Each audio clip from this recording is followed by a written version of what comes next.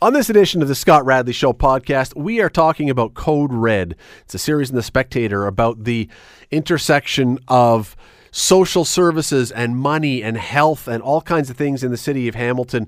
10 years ago, Steve Buist looked into these things, figured that 10 years later, things would be a lot better. Are they? Not so much. We're going to talk about roughhousing.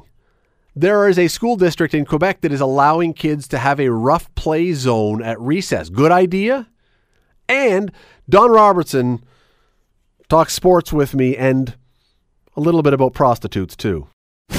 Today on the Scott Radley Show on 900 CHML. Let me start with this. 10 years ago, which does not seem like it could possibly be 10 years ago now. It does not seem like that much time has flown by. But 10 years ago, Steve Buist of the Hamilton Spectator researched a series called Code Red, and it was a series that won him all kinds of awards, but that was sort of secondary to the point of this, which was it outlined the weaknesses, the gaps in our healthcare system here in Hamilton, and the gaps in our social safety nets, particularly when dealing with the effect of poverty on people throughout the city. And the differences between people who have means and people who don't have much in the way of means. And it was, at the time, I was going to say a bit stunning. I think it was a lot stunning to see what the difference was between different parts of town. Not so much as what you could buy, but when it comes to your health and to things along those lines. Well, a decade later, he has done an update. It's a 7-part series that is currently running in the paper and online. Installment number 3 in this 7-part series is up today. Steve Buist joins me now. Steve, how are you today? Good. Thanks, Scott. Good. It's good to see, I guess, when we look back and start reading what you've written, it's good to see that in 10 years we've solved all of our problems. Yeah, I wish that was true. And sadly, it's not. Well, I got to say this. I mean, and this is not a knock about the writing. It's a terrific series. It's entirely depressing. It is, and it is for me as the person who had to write it. I mean, I don't think I've been more discouraged in my professional life than I am right now. Okay, so first of all, as I said, I can't believe it's been 10 years because it seems that Code Red has never actually left the jargon. People in the social services and health sector in this city use it all the time still, that phrase. By the way, before I get into all this, do people, when they use it, has Code Red kind of become almost synonymous with anything you want to do with the health? It seems like it's become the word that you use for almost anything now in the city. Yeah, it's funny. It's a unique situation where what was essentially just the headline or the brand that we gave to a series has become sort of shorthand in the city for describing the combination of health, social, and economic factors. When you say Code Red in Hamilton, a lot of people instinctively know what it is you're talking about, which is kind of odd because it was really just the name we gave to a series. So that was 10 years ago, and you... 9 technically. So okay. We wrote it 9 years ago. The data is 10 years old. So just in case people think I can't realize that April 2010 is 9 years ago. Okay, fair enough. But when you decided to launch the Redux and go and sort of look back at what was happening and do an update on this one, did you have an expectation of what you were going to find? Absolutely. And we actually, the three of us... So Neil Johnston and Pat DeLuca, the two guys that have worked with me on a number of the Code Red projects, we actually sat down and said, okay, well, we're going to do a 10-year, the sequel that looks at 10 years. 10 years seemed to be a reasonable amount of time. It's a good round number. And we said, geez, we're going to have to think of new ways to present this data because we're going to have all this good news and we're going to have to find new ways to map it. We're going to have to show people how things have improved.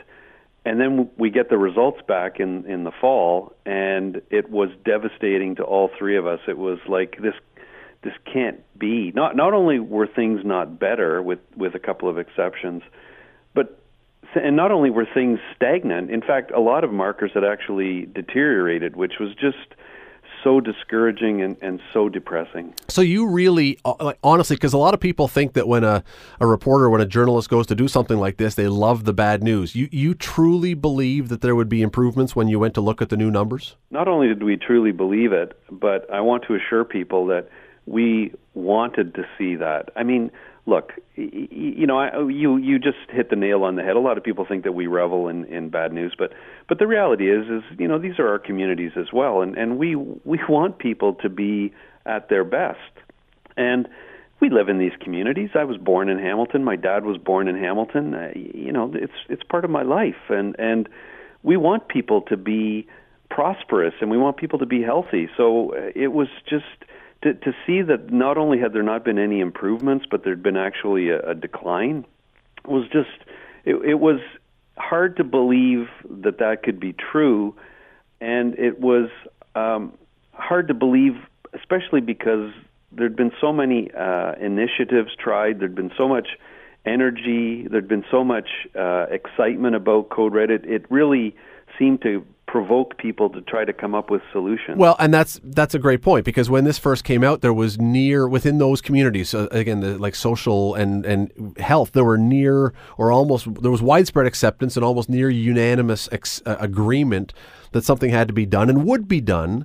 And so what has happened that nothing, or at least nothing successfully, has been done? Yeah, so, first of all, what it points to is the complexity of this problem. And Rob McIsaac, the president and CEO of Hamilton Health Sciences, he said it, I think it was in the first day of the series, there is no silver bullet to this. It really, there's a lot of smart, engaged people trying to fix these issues, and trust me, if there was one single issue or problem that could be fixed that could solve all of this, somebody would have figured it out by now. So first of all, it points to the complexity of the issues.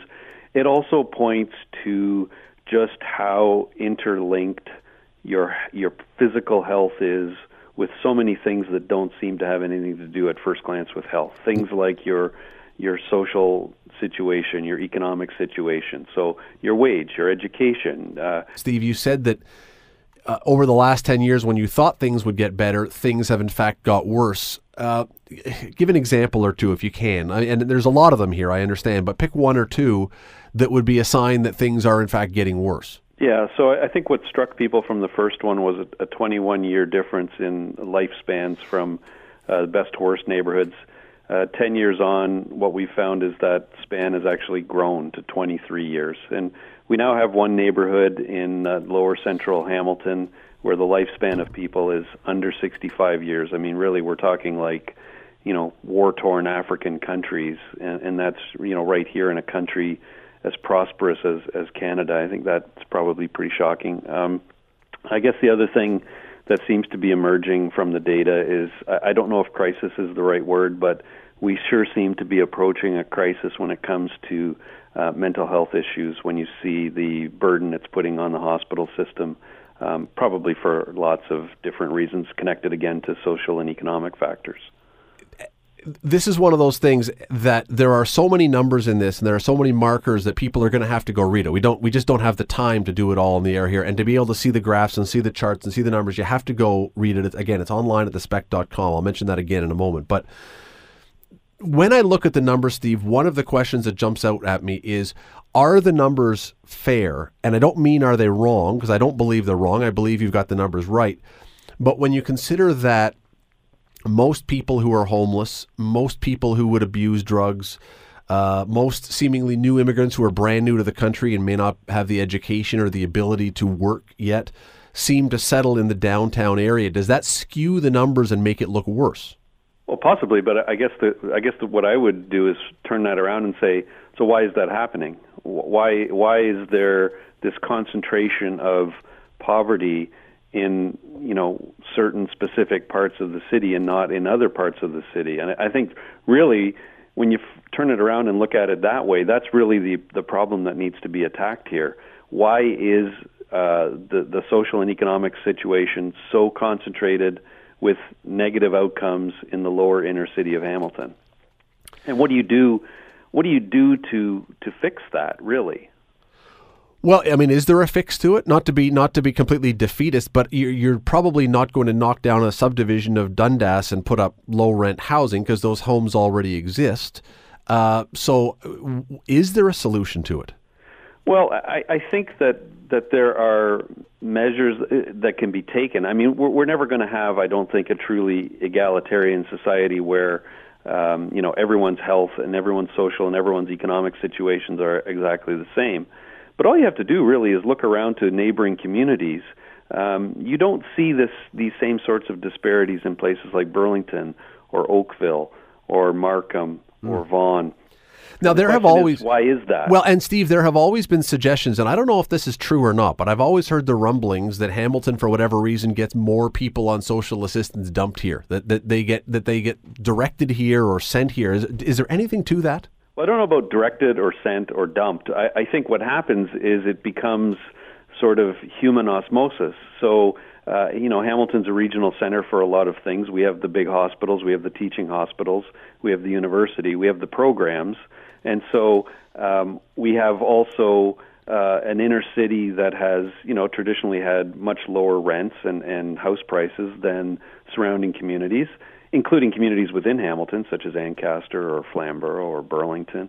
And so what happens is that, if you have, some fairly serious mental health issues, or if you have some disability issues, or if you're living on a very low fixed income, you're going to end up by osmosis moving to Hamilton, because that's the only place where you can be that you can afford, plus it's where your programs are. Right. And so then it becomes a self-fulfilling prophecy, right?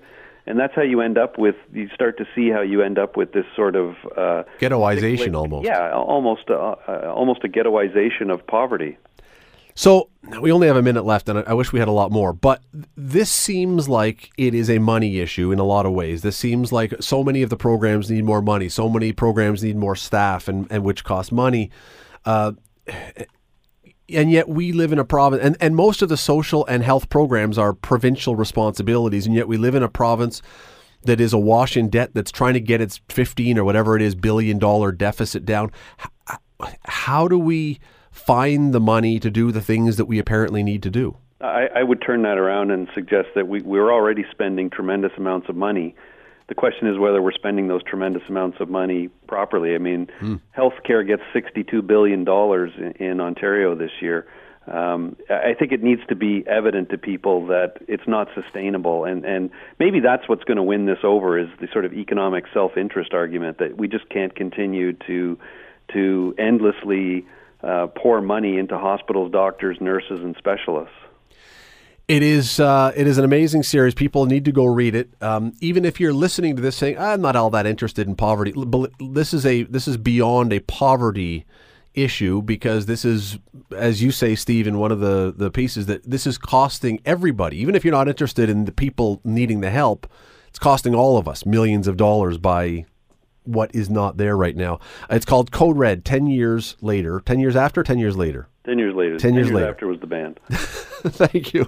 Slightly different. Code Red, 10 years later. And you can find it at thespec.com or in the paper. Steve Buist, thanks for doing this. Appreciate it. Thank you, Scott. Please go read it. It really is worth your while, and it is easy to read. It's easy to follow. Lots of charts, lots of graphs, lots of maps, lots of things there that will help you understand what we're talking about. It's a huge, huge problem. You're listening to the Scott Radley Show podcast on 900 CHML. You probably know by now that many schools have turned recess into a no-touch bubble wrap time. We have heard stories. You've heard stories. Maybe they're at your kid's school. No tag, no playing with balls, no running, no cartwheels, no nothing. One school district actually, and this was a quote, said no, quote, anything that might hurt someone, banned from recess. Now, I don't know whether that is because of a fear of litigation, probably, or some modern thinking about competitiveness or hurt feelings or whatever else. I'm not really sure, but hard play, let's call it, vigorous play is a no-go, seemingly at many schools, until now. 2 schools in Quebec, in one school district in Quebec, are experimenting with what they are calling rough play zones during recess. There are rules: no kicking, no hitting, no biting, no throwing objects at each other. If someone says stop, you've got to stop. But you can tackle, you can roll around, you can basically roughhouse. You can do what, if you're a boy especially, I guess, you can do what once upon a time we all thought that's what you did. Dr. Anthony DeBenedet is the author of The Art of Roughhousing, Good Old-Fashioned Horseplay and Why Every Kid Needs It. He joins us now. Doctor, thanks for doing this today. Of course. Thanks for having me, Scott. I'm betting guessing, betting, I don't know what, but based on the title of your book, when you hear about these Quebec schools doing this, that you may be thinking this might not be a bad idea. Yeah, I just heard about it today when you reached out, and I am kind of excited about it, honestly. It's interesting, though, in your kind of preview there, you're exactly right. I mean, this is play that was happening all the time and naturally when we were kids on the playground. And then we kind of went into kind of a time period of really kind of an obsession with safety, or hyper-obsession with safety. And we swung the pendulum all the way toward, like you said, no touching, no high fives, no bumping, and really no physical contact at recess. And now it feels like maybe we're coming back a little bit, and maybe a little bit back toward maybe, because I'm thinking when I saw this story today, the first thing that went through my mind is, wait a second, it was just 2 or 3 weeks ago that everybody was arguing about that Gillette commercial where the dads are telling the kids don't wrestle, and it's now the dads who are supposed to be stepping in, telling their boys you don't want to be aggressive and you don't want to have any roughhousing, it seemed anyway. And so I'm not sure, that's why this story seemed to me to be so out of the blue and so out of the main. Right. Well, I mean, the one thing, though, is that, we often think of boys and as having kind of the most natural tendency to have, to engage in rough and tumble play. And that's true from a biological standpoint, but girls also enjoy physical play just as much as boys, in fact. And it may take a little bit longer, a touch longer to warm up to that physical and high-energy state and bouncing around or wrestling or pillow fighting or whatever it is, but they enjoy it just as much as boys. And the benefits of that kind of play really, they extend to both genders. There's no doubt about that. Well, we know all about risks, right? Because that's what all the stuff that people have done with recess and stopping everything, it's all out of fear of some kind of risk. You mentioned the word benefits. What are the benefits? Are there actual tangible benefits to allowing this? Yeah. So good, healthy, rough and tumble play, we know, and the data is pretty good about this. This was done in the 1970s and 80s, that it promotes intelligence, and that's not just kind of the typical intelligence that you think of. It's not just IQ, like how well do kids do on tests or how successful are they in the classroom, but it also promotes emotional intelligence, and as well as social intelligence, as well as creativity. And the emotional intelligence thing is probably the most interesting in the sense that when you're engaging in healthy rough and tumble play, whether that's with a parent or with a peer, that you start to understand what it feels like to have your emotions run really high and then also to run really low, like when you come down off of that intense play. And that's really what we want kids to learn, is we want them to learn that emotions can go all over the place. They can go high and low, and we want them to know what that feels like, so that as they grow up, their emotions aren't an on-off switch as adults. Instead, they're more of a dimmer switch, and they can ride the highs and the lows. You say this is for both genders, and that makes a ton of sense. Stereotypically, I guess, or what we think of is that this is often for boys, and I'm not going to whittle it down to that, but we do know, we've heard stories, we've heard studies that boys are having a tougher time in school these days. Now, I don't know if it's got anything that one has to do with the other. When we remove this, that it's harder for them. But, it's funny. I was talking to someone at work today, and he said, look, if I was a kid in school, this is what we did all the time in recess. You take that away, I would have just been a bundle of energy sitting in the classroom all day. I would have never learned anything. Is there a connection there? I think it's exactly right. There is not a hard connection from a science standpoint, but there certainly are suggestive studies and theoretical considerations, and that's namely what you just mentioned, and that when you bottle up energy, it actually doesn't equate to, for instance, reducing hyperactivity. You may be reducing hyperactivity for that moment that you're bottling up a child's energy, but in the long run, you're not teaching regulation mechanisms. You're not helping their brains form those regulation mechanisms. It's got to come out. They need time. Yeah, exactly. They need time to just completely let loose. And recess, rather than, comparing it to, for instance, gym class is a structured environment. recess is the social and emotional laboratory for childhood. I mean, that's where they learn things, and they learn they learn that some people aren't nice, in the world. They learn that at recess. They learn all these kinds of cool things.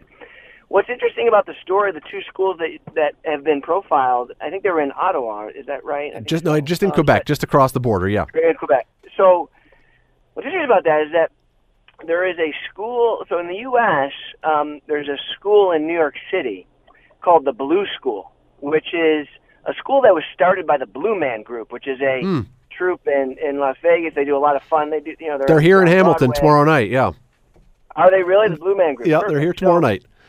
Right. So the Blue Man Group started their own school because they wanted a school that they can, just when you have a lot of money, you guys can start schools for your kids and whatnot. But they started school, and one of the top priorities for their school was to actually have a room in the school dedicated to rough and tumble play. They looked at the data on it, the data on rough and tumble play, and looked at the developmental benefits for children. So they wanted to actually say, wow, we need to create a space for this.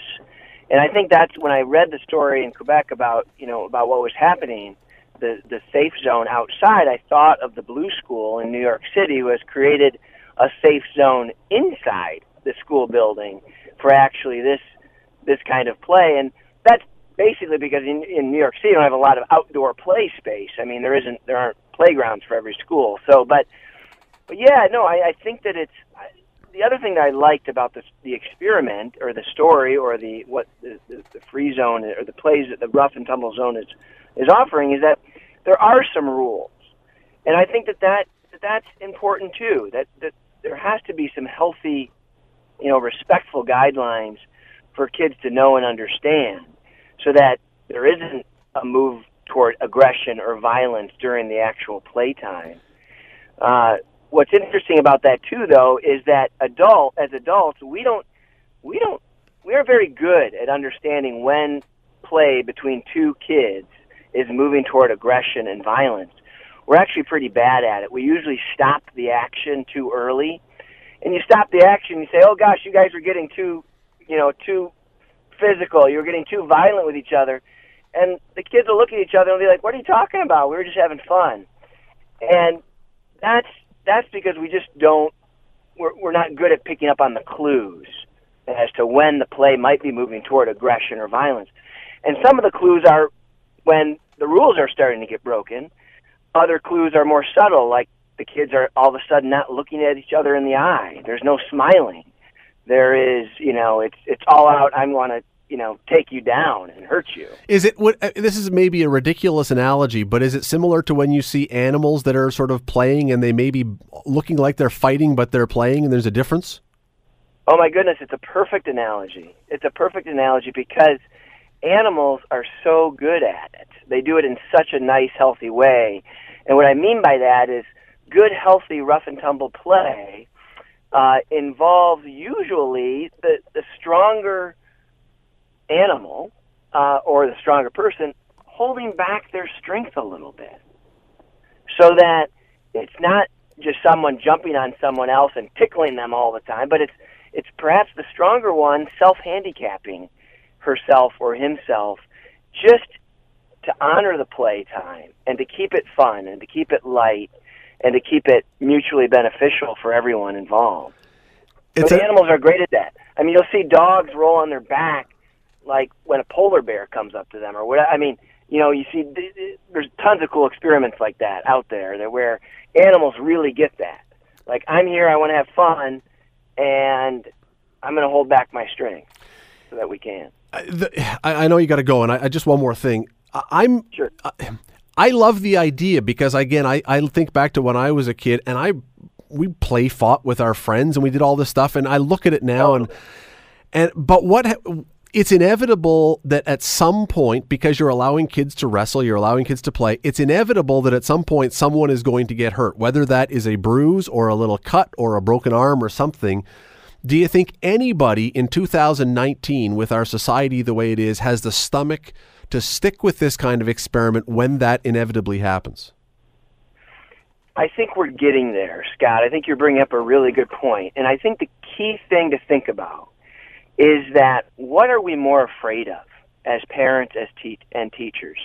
Are we more afraid of a skinned knee or a bruised feeling than we are of life's bigger dangers, like listless apathy and stifled creativity and anxiety and depression? What are we more afraid of? And I think if you answer the latter, then you'll realize that you're willing to take that small little risk. I won't get into all the ER data on this, but it's a small risk that you're going to have a major injury like a broken arm when you engage in this type of play. But it's a big risk if you don't, I think, and the data shows this, for all those things I mentioned. It's if you're liking what you're hearing, if you're thinking, this makes a lot of sense to me, grab the book. It's it's The Art of Roughhousing, Good Old-Fashioned Horseplay and Why Every Kid Needs It by Dr. Anthony DeBenedet. Really appreciate you taking some time today. I know we kept you longer than we were supposed to, but I really appreciate your time. Thanks. Oh, my pleasure, Scott. Thanks for bringing this conversation into the fray here. Appreciate it. That, again, The Art of Roughhousing, Good Old-Fashioned Horseplay and Why Every Kid Needs It. You're listening to the Scott Radley Show podcast on 900 CHML. Let me bring in Don Robertson, owner and operator of the Dundas Real McCoys and ComChoice Realty and various other endeavors in Dundas, Ontario. And before we get going, I did want to mention you are in the playoffs right now, and you guys are tied with Stony Creek right now? Oh, we're down 2-1. We got beat Saturday night in overtime. You guys are giving them a good run. Yes, we had an opportunity to win every game we've been in. So, and that puts us in good shape. Our guys are working hard. We've got a way we like to play them. We found out they're not particularly happy with that way, but we're not doing it to make them happy. We're doing it to win. So, we play again Wednesday night at Harry Howell Arena, and that's it. For those who don't know, that's Flamborough at the corner of Highway 5 and 6, just kitty corner to the Tim Hortons and Wendy's. Yeah. It is, and it should be good. The guys are working hard. Mike Moll's playing like Mike Moll does in net in the playoffs, and we've got a chance to square it up Wednesday night. And if we do, then we're a best of 3, and who knows? If you're looking for something to do Wednesday night, that is a good thing to do. Support the league, support Stony Creek, support Dundas. There's also Hamilton in the league. You can go see a Hamilton game as well. I don't know when their next game is. Friday night. In Hamilton at the Mountain Arena? At Dave Anderchuk Arena. In their series, Whitby and Hamilton are tied 1-1. So lots of hockey if you want to see some good hockey. The Allen Cup League, the Senior A League around here is there's your opportunity. I wanted to get to that first, Don, because sometimes we get to the end of the show and then great, thank you. It has slipped through, and I didn't want to do that today because I know you guys are in the playoffs. Let's talk hockey for a second because NHL trade deadline was today. Once again, until the very end, underwhelming, as it seems to be almost all the time now, because GMs don't seem to want to leave everything till the last possible minute. Well, it can never ever live up to the hype unless Connor McDavid and Sidney Crosby get traded. So they've learned, hype though. Is unbelievable. At one time it was, though. At one time it seemed like there was a lot more, but they've learned now, the GMs, like everything in hockey, if you change something in hockey, coaches may take a month or two to figure it out, but eventually they do. GMs are the same. They've figured out usually we get deals done better if we don't wait till the last possible minute.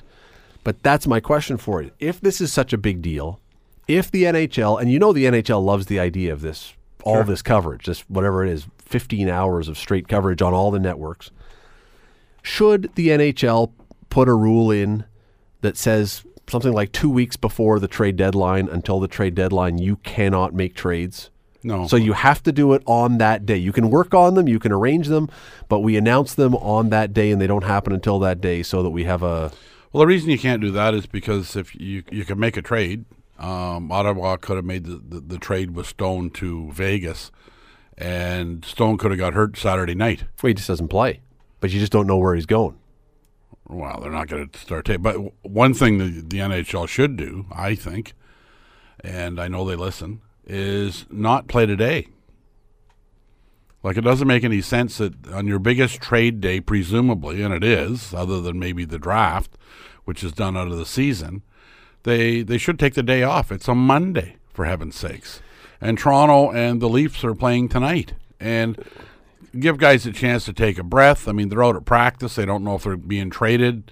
They don't know when they come off the ice if that's Buffalo, not their team anymore. Buffalo, who is playing against the Leafs right now, they made a trade last night, but with Anaheim, and the guy wasn't able to make it in time to play. So Montour didn't get there? No, he's not playing tonight, apparently. Okay. So he was also in Vancouver, but I think the trade was on Saturday. But that's kind of my point. Yeah. If you're going to make a trade, there's going to be guys that aren't in the lineup. It's not one thing. It's not like is basketball where they don't have a lot of guys. So if you trade 3 guys, you're playing 3 short that night because you haven't even got a farm team. Well, okay, Don, you bring up a really interesting idea. Then, if you don't play on the night of the trade deadline, why could you not move the trade deadline back to say 8:00, so you have it as a primetime thing? So that because most people can't take the day off work and they want you to. Yeah. And most of the trades seem to happen right near the end, so make it so that you come home from work and you can turn it on and catch the last 2 hours. Yeah, that would be a lot better idea. And you're right, it would probably help ratings because I'm sure it was on at 9:00 this morning. I wasn't watching it. I think it was on at 5 this morning. I think they were talking about it. Well, I don't know. It's like the Super Bowl. Exactly, like the pregame show for the Super Bowl. Yeah. I mean, I always find it rather funny because you're right. Most of the time, the guys being traded, well, let's put it this way. I like to think that I'm reasonably up on sports. You do as well. There were more than a few guys today that I had to look up on Hockey DB or, whatever, elite prospects to find out who's this guy. I've never heard of him. Well, there's 31 teams now. You're not going to know them all. Well, and especially not if you're in the farm system, if you're playing in the AHL team or you're on the 4th line. Or you're related to them. Well, or they're from your hometown. Pretty exciting trade for Montour, eh?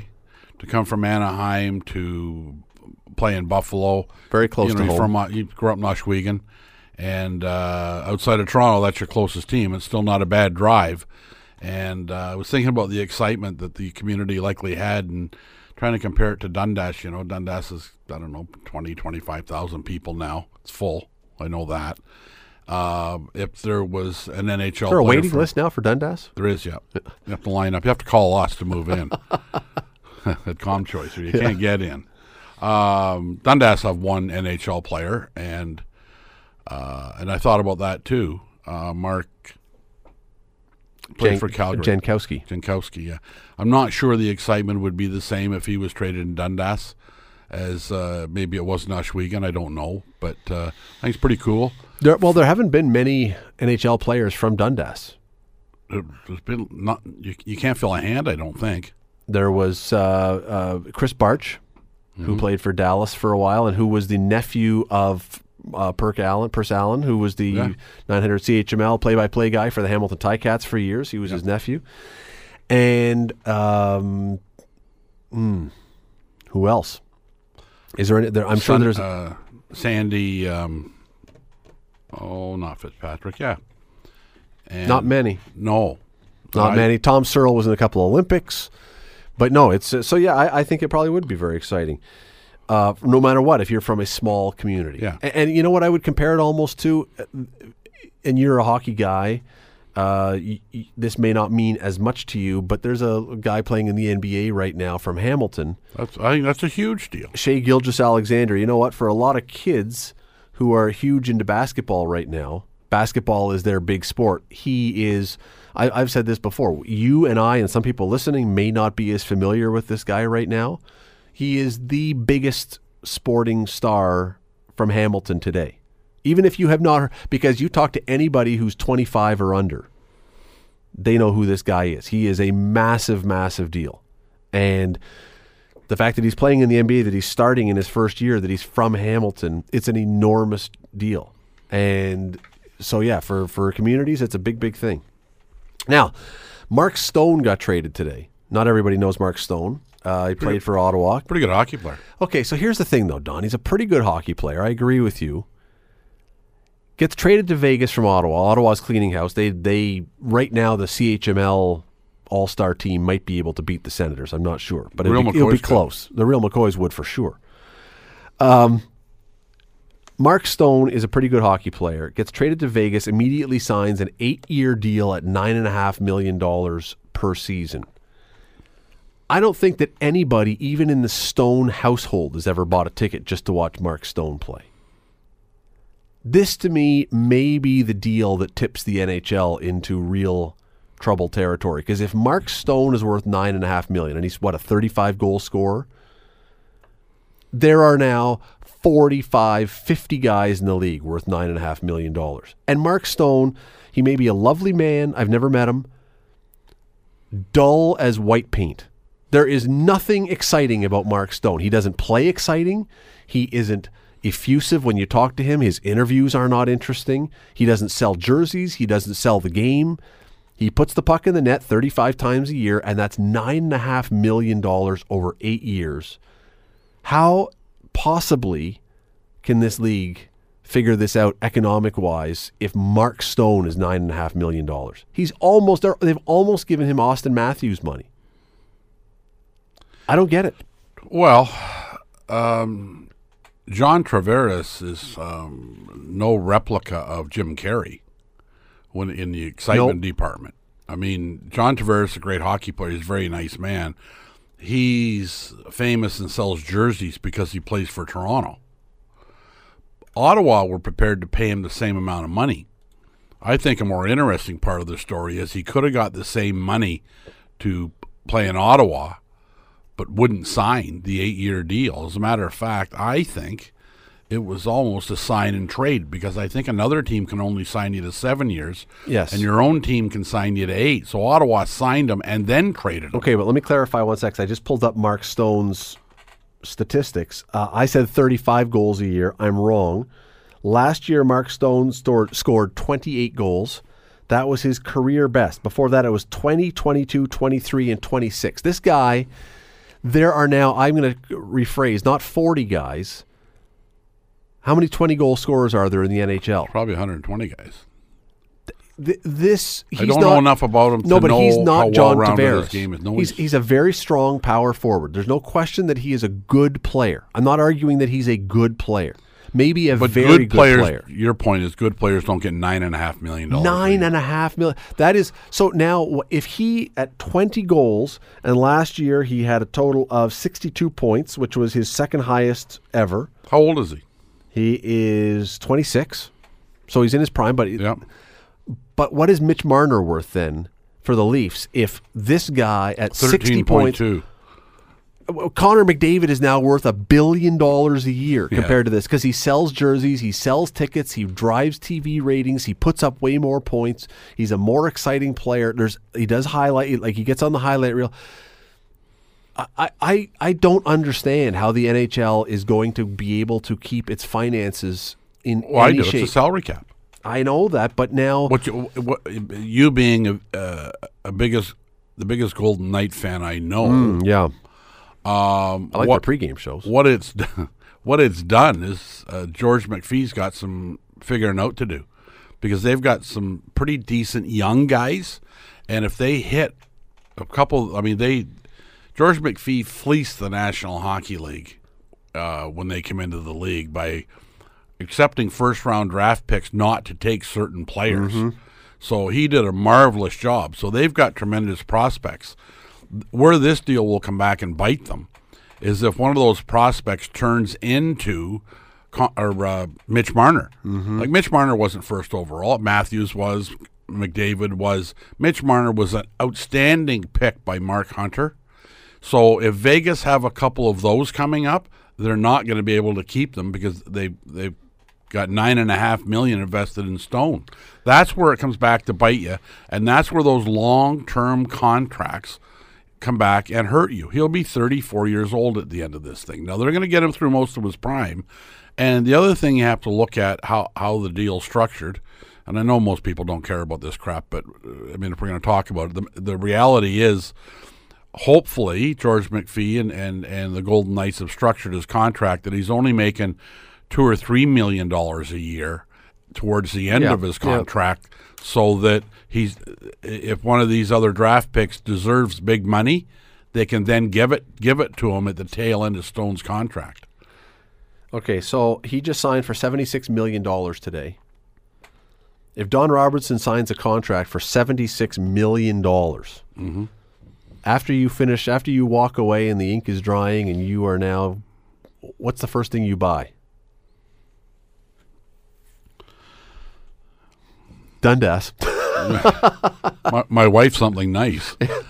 A smart man. Whatever she wants. Yeah, I don't know. It's a stunning amount of money, isn't it? Like it's hard to fathom. It is, and when they say, and I don't know. The owner of Vegas is pretty flush. I think he's not looking for. No, the's he's not going to the soup can. No, and they may have done what Toronto did with Tavares, and you may see the rich teams, or not Tavares, Matthews doing this. Matthews' contract was almost all front end loaded in a signing bonus. Now they have to distribute it over the years of the contract. But it protects him against a strike or a lockout or anything. He gets paid even if the league isn't playing. So if Matthews' contract, and the amount of it escapes me now, but let's say it was $75 million because it wasn't that long. But let's say it was $60 million, and I don't remember the number.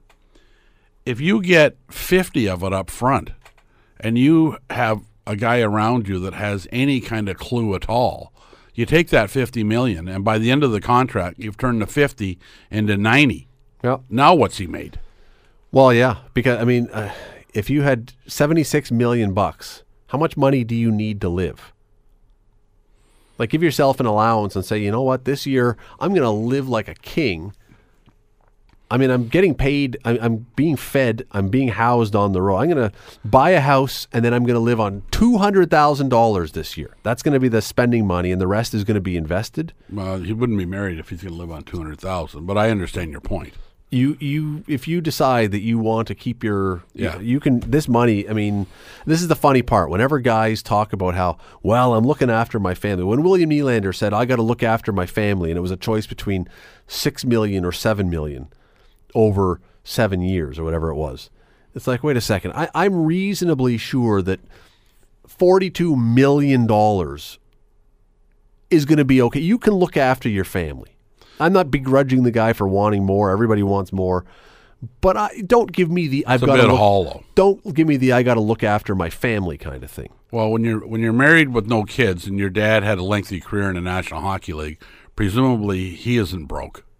You would like to think. Anyway, You're listening to the Scott Radley Show podcast on 900 CHML. Last Friday, Robert Kraft, who is the owner of the New England Patriots, got flagged for illegal use of the hands by someone else. Not his. By someone else. He was, according to police down in Jupiter, Florida, this guy who's worth like $6 billion went to some dingy strip mall place where women pleasure you. There's colloquial names for it, which I don't know if I'm allowed to say on the air, so I won't. But anyway, he got charged with soliciting prostitution. $50 or something was the police said. If you're, I mean, there are so many questions about this. I can't even get into all the mind swirling questions about this. But, I want to know why you're doing this to me. Okay, I'm not going to ask you about that part of it. What I do want to know is if it turns out, because apparently police said there's video evidence of this. If it turns out that video evidence exists, what should the NFL do with Bob Kraft? Do you look at that? Not you, the NFL. Should they look at that and say, hey, listen, man, your morals are your morals, and if you want to hang out with prostitutes in a strip mall in Florida, we don't like it, but that's your choice. It'll embarrass you, and it is going to embarrass you. Or does the NFL look at this and say, you know what, we have an expected level of morality in this league that we expect our owners and players to live up to, and so there's going to be a penalty. What would you do? Bring up Stormy Daniels. Do you think she's got something to do with this too? Was she there? No. If the allegations are true about Stormy Daniels, and I certainly don't know if they are. I think you're going to find that the NFL want to hold their standards for their owners above their players, which is probably fair. The interesting you can't be penalizing the help, although it's expensive help. But you can't be penalizing the help if the bosses aren't going to be paying the same price. No, it's not the gardener. I think what's going to happen is, and this may have a bearing on it, although I don't know, that there will be, if it comes to a vote or a conversation, if he got caught doing it, perhaps some of his partners in the National Football League that own teams are doing some soul searching right about now as well.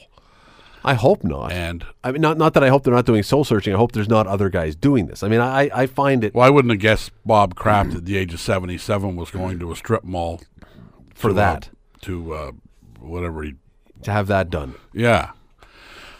And I don't have $6 billion, but you would think that there would be another way for him to sort that out rather than going to a strip mall. So he's guilty of a lot of things. He's guilty of really weird poor judgment, questionable morals. And again, there will be people who will say, no, that's entirely his choice of what he wants to do that way. You would think a guy with a profile that, I mean, he's won Super Bowls. The Kraft name, we use the family ketchup and soup every day. You would think that the inner world, it's an oddity. There are people that are charged with things that you go, what were they thinking? Hugh Grant.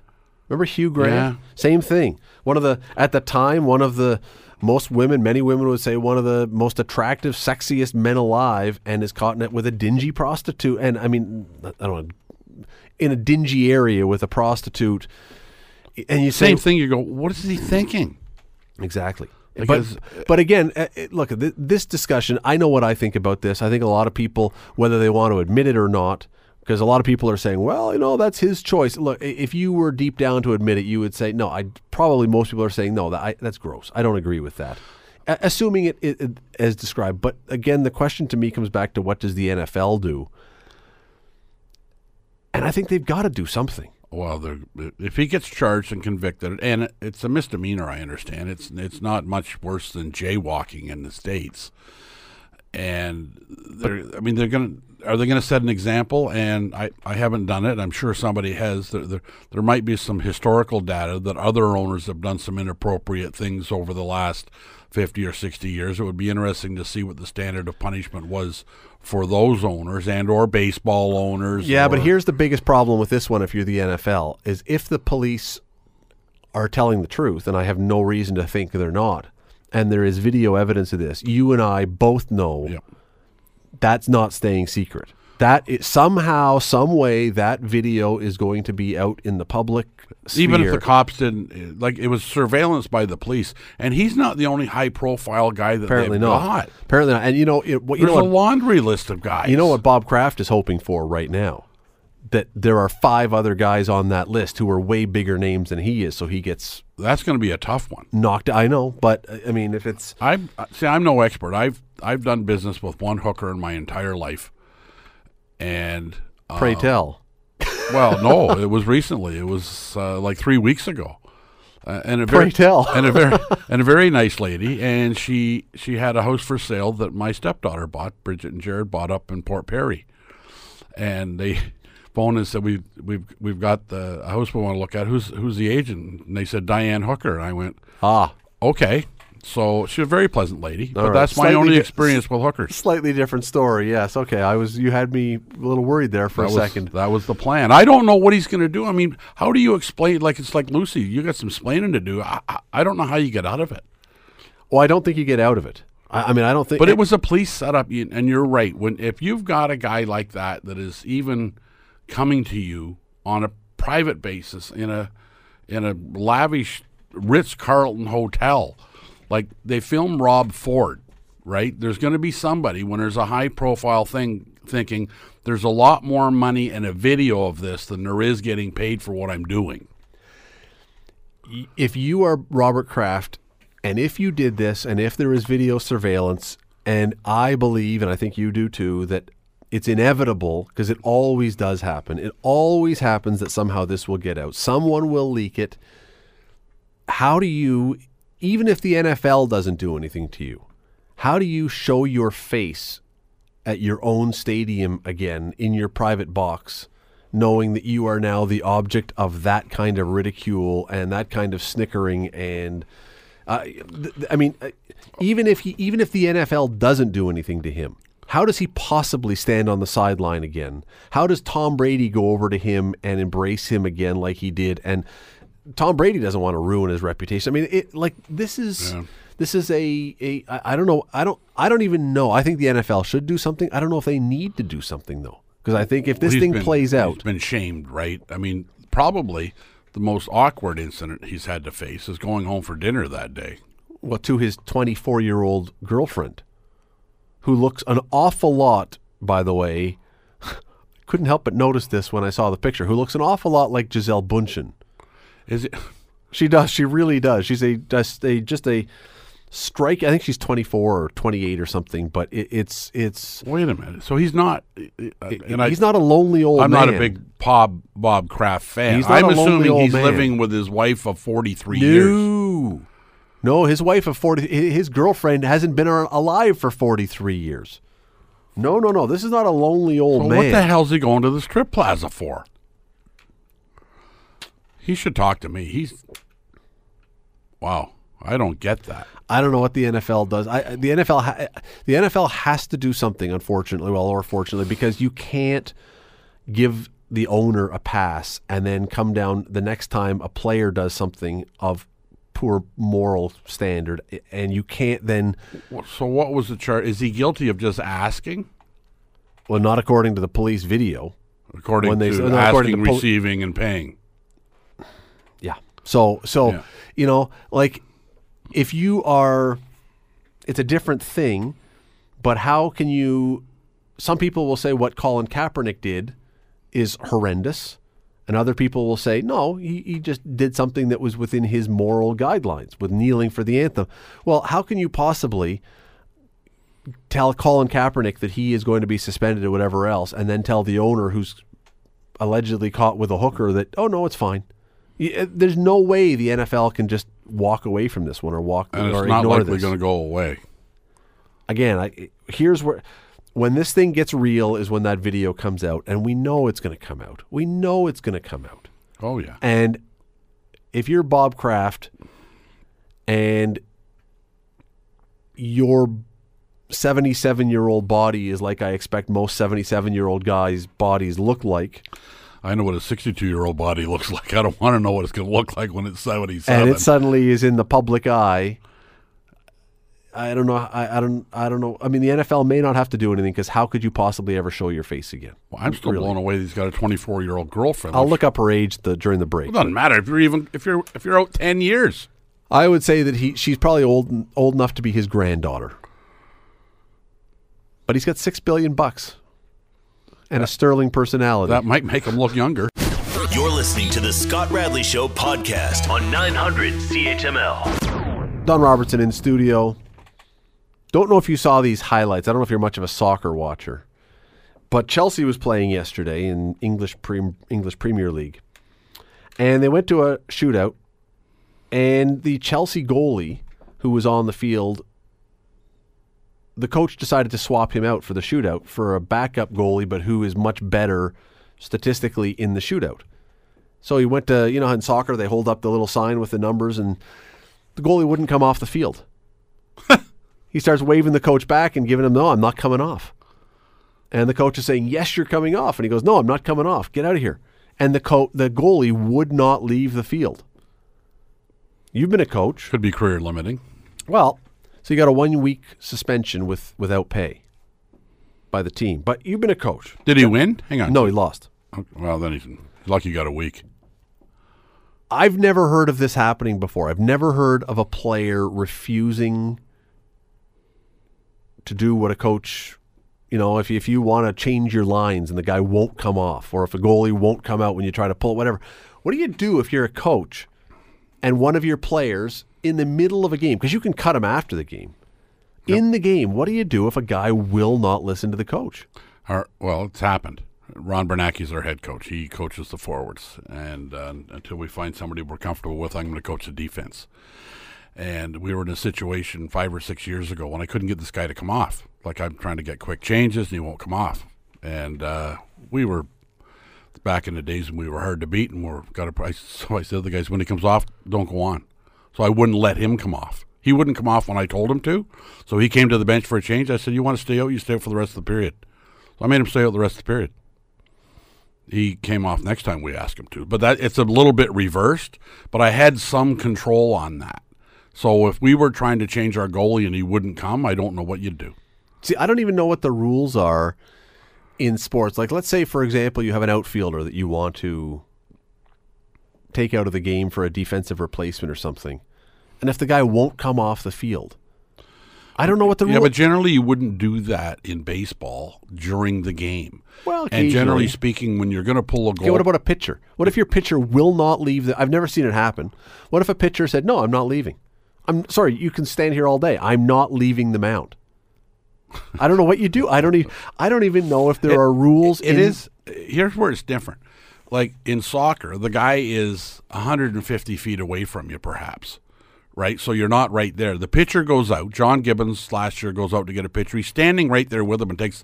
Now, I've seen guys not want to give the ball up, but they reluctantly do, and they come out of the game. In hockey, I've seen not very many goaltenders not want to come out. They're upset. But when you're changing goalies, it's generally because the guy that's in there hasn't been doing much of a job. So they're pretty eager to get out because they're having a bad night, and they know they're having a bad night. This is entirely different, and I'm sure it would be rather funny. I don't know what you do. I don't know. As coach, I think I'd probably walk out and get him. Well, I don't know if there's a rule in any rule book. I guess you would get a delay of game penalty. Do they have that in soccer in shootout? Well, no, I don't know. In hockey, I mean, no time on the clock anymore. I've always wondered this one. What would happen if a ref gave a guy a penalty and he refused to go into the box? Like, just refused to go into the box. Well, you give him a gross misconduct, throw him out of the game. Okay, and then the linesman escort him off the ice. Yeah, but what if he won't go? I mean, do you get to the point where you physically are dragging a player off the ice? And again, I've never seen it happen. Well, I think what would happen is your captain would go over and your teammates would go over and say, the gig's up, you got to go because or the referee's going to forfeit the game, and we're all in deep doo-doo here. Like, I've seen it on our family often watches America's Got Talent. I've seen people on there refuse to leave the stage because they don't like how they were judged. Remember the Gong Show? The Gong Show, yeah, with Chuck Barris. Yeah. Yep. The unknown comic. At least they all go. I had never seen this before, and it just got me wondering about whether there's even anything in sports.